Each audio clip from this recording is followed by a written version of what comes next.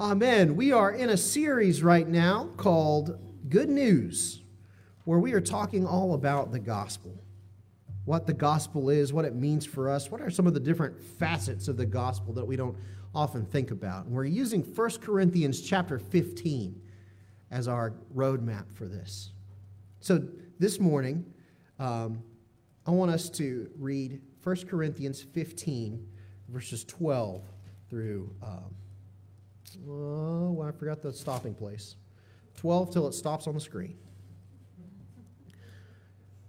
Now, if Christ is proclaimed as raised from the dead, how can some of you say there is no resurrection of the dead? If there is no resurrection of the dead, then Christ has not been raised. And if Christ has not been raised, then our proclamation has been in vain, and your faith has been in vain.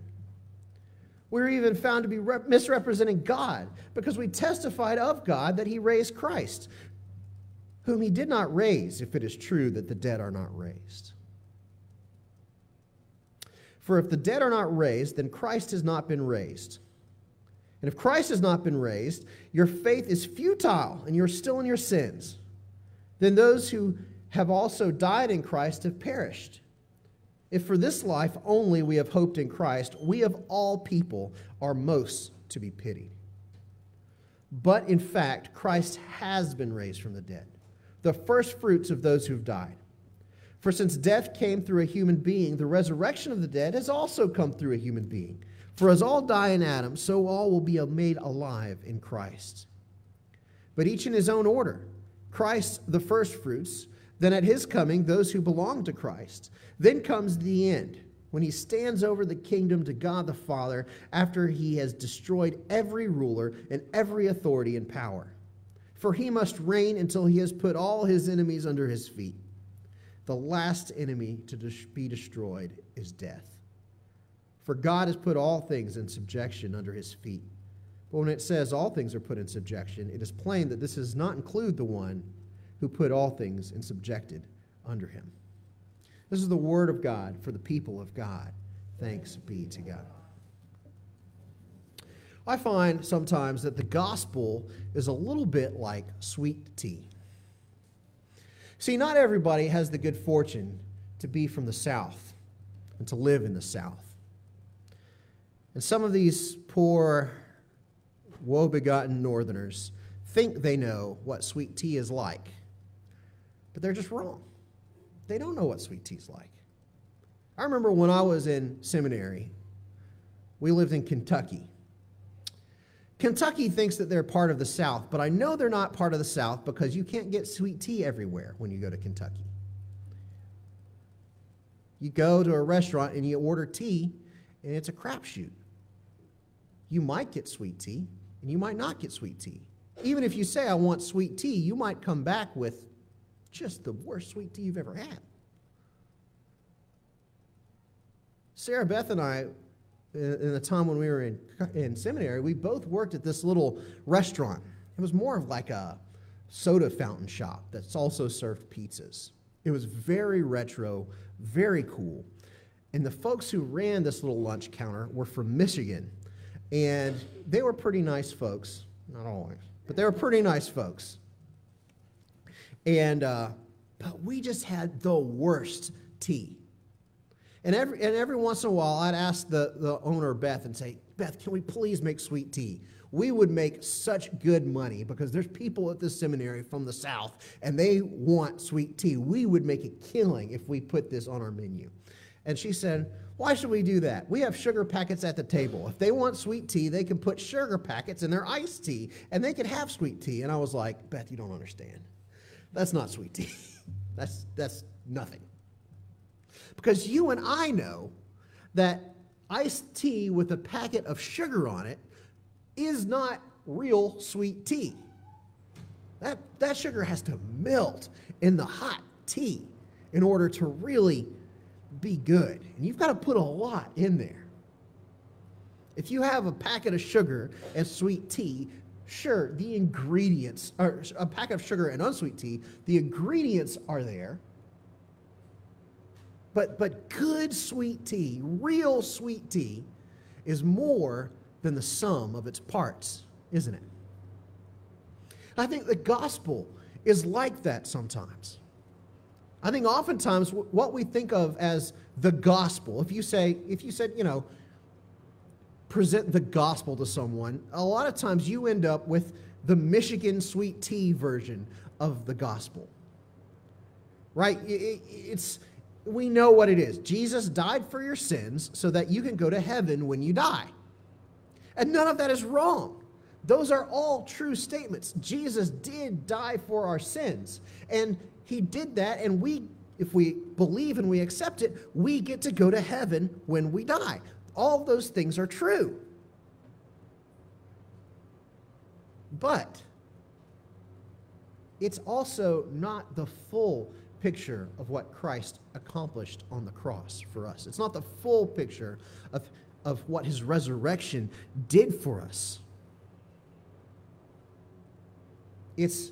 All that stuff is true, but the gospel is bigger than the sum of those statements, especially when it comes to the good news about what Christ's resurrection means for us when it comes to death. It can feel morbid to preach about death all the time, but the fact is, you cannot wait until you're in the middle of a funeral to start teaching right things about death. Right? It's just not the right time. When people are at a funeral, they want to get comfort. They don't want to know what the Bible says about correct theology about what happens when you die. They don't want a lesson. They want comfort. When you're preaching a funeral, you don't have time, or you just can't correct misconceptions about death. So when you're at a funeral and you hear someone say, "Oh, heaven just needed another angel," that's not the time for you to go up and say, "Well, actually, you don't become an angel when you die. You still become a human, and the Bible says that's not at the time." You don't want to do that. It's not a good look. But it's important to teach about these things. It's important to give people hope and to believe the right things about the gospel hope for what happens after we die. It's important so that when the time comes for mourning, we already know the right things to hope for. And then we can be reminded of those things instead of just learning them for the first time. Because Paul is absolutely right here. He's absolutely right when he says that if Jesus didn't rise from the dead, then we don't have anything to hope for. We are the most to be pitied, he says, if the only hope we have in Christ is in this life. Because if Jesus didn't rise from the dead, it would mean that death is more powerful than God. That death has the ability to keep God down. And if God in the flesh can't save himself from death, then how's he going to do anything for you or me? And if we don't have a resurrection to look forward to, then why do we even bother with a faith at all? If I work hard here in this life to do what I know to be right, to live for other people, to spread God's news, to keep myself clean, and then I die and nothing happens, well, I might as well have just partied it up.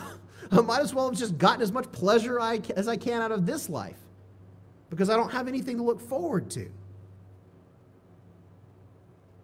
Our Christian hope is dependent on some kind of payoff for us, right? If Christ didn't rise from the dead, then we of all people, if there's no such thing as a resurrection, then we of all people are the most to be pitied. But, in fact, Christ has been raised from the dead, the first fruits of those who have died. But, if he did rise from the dead, then we have a lot to hope for. We have a lot to expect, and we have a lot of gospel news, good news to proclaim. And this is why I think the Michigan sweet tea version of the gospel isn't quite good enough for you and me. Because going to heaven when we die isn't actually what Paul describes in this passage. Think about it. The Bible says that the wages of sin is death. Right? The wages of sin is death. Sin brought about death. And if the only hope that we have is that after we die, we go to heaven, that means that we stay dead. It means we're still living in the consequences that sin brought. And yeah, we have this like silver medal of being in heaven when we die, but it just isn't, you're still dead. Oh, sure, we have to die and we can't continue to live, but at least we get to go to heaven and float around in the clouds forever. That seems pretty good, right? Sure as heck beats the alternative.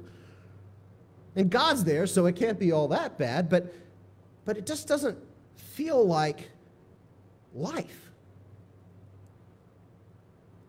Plus, I've always felt, if I'm honest about it, that when I think about going to heaven and floating around in the clouds forever, it just seems boring. I don't want to play the harp. I want to play the banjo. God created us. God created this earth for us to live in it. This is where we're supposed to be. I don't like harp music enough to want to hear it for eternity. I like the feeling of grass under my toes, and I like the feeling of sun on my face. I don't want to sing in a heavenly choir forever. I want to do stuff. Which is why I believe that Scripture doesn't teach about our eternal destiny as an afterlife. It teaches about our eternal destiny as a resurrection. That's what he's saying here in chapter 15. Paul's not talking about this wispy float in the clouds afterlife. He's talking about Jesus' physical body resurrecting from the grave, and then he's saying that that's what we can expect too. For since death came through a human being, the resurrection of the dead has also come through a human being. As death came through Adam, so all will be alive in Jesus Christ. Jesus is the first fruit from among the dead, which means that the second fruit is you and me.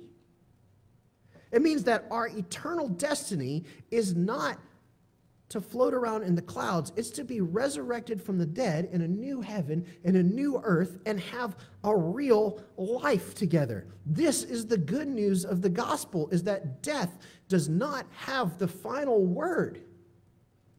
Life has the final word because Jesus loves life. Death is the real enemy. The wages of sin is death, but Jesus is going to reverse that. The wages of sin are going to go away because sin is going to go away and will be no more. God didn't create us to die. He created us to live. And the good news of the gospel is that Jesus will defeat death altogether. Jesus will win. Every enemy will be destroyed and put under his feet, and the last enemy to be destroyed is death. He was resurrected from the dead, and he's going to resurrect you and me too if we believe in him. He's going to give us a life where we can do stuff we like without fear of death or sin. Jesus will bring us a future where death is gone, reversed, done with, and sin is no more, and abundant life is the only thing that's left in God's presence forever. Doesn't that sound a lot better than floating in the sky with a harp? Death is inevitable for now. But Jesus has the last word. And Jesus is all about life. He won the victory over death. He will defeat death altogether and do away with it. The good news is not that we're going to escape this old world someday. It's that this old world will be transformed into a new world. Death will be defeated, and all of creation will be redeemed. Jesus wins. Don't you want to be a part of that future? And the other good news of the gospel is that we don't have to wait until we die and be resurrected to take a part of it. Jesus says that he offers us abundant life here and now. He gives us a foretaste of that resurrection life here through the power of his Holy Spirit so that we can be transformed by the renewing of our minds into new creatures here and now. And while it's seeing through a mirror dimly of what we will be one day, we can live a part of that life here and now through the empowerment and the freedom that the Holy Spirit gives us. The good news of the gospel is not that you get to go to heaven when you die, although you do. Heaven's like a waiting room for the resurrection. The good news of the gospel is that the resurrection is coming. All of creation will be restored. And God invites you and he invites me to be a part of that. So I want to leave you with this hope. Jesus wins. I want to ask you, have you accepted him? Are you going to participate in that victory? Are you going to receive that abundant life and live it out? Or are you going to be on the left on the outside looking in? I know what I want to be a part of. I want to be a part of that eternal, abundant life. Let's go to God in prayer. Jesus, so often we've watered down the gospel. We've watered down the good news. We've made it about escapism. But Jesus, your good news is about triumph. It's about victory. So God, I pray that you will help us to live a life such that we can participate in that victory. We can participate in that resurrection when it comes one day. God, help us to look forward to that. Help us to look so forward to that we organize our lives around that hope. So that when we're faced with hardship, when we're faced with trials, when death confronts us, as it always will, we can look back and say, this is hard, but we have hope that Jesus wins. And he's invited us into that victory too. God, help us to take part in this resurrection together. And give us grace as we go through our lives here and now, as we look forward to that wonderful day. In your name I pray. Amen. So go now in the name of the Father, and the Son, and the Holy Spirit, living out this resurrection hope, having a wonderful Mother's Day.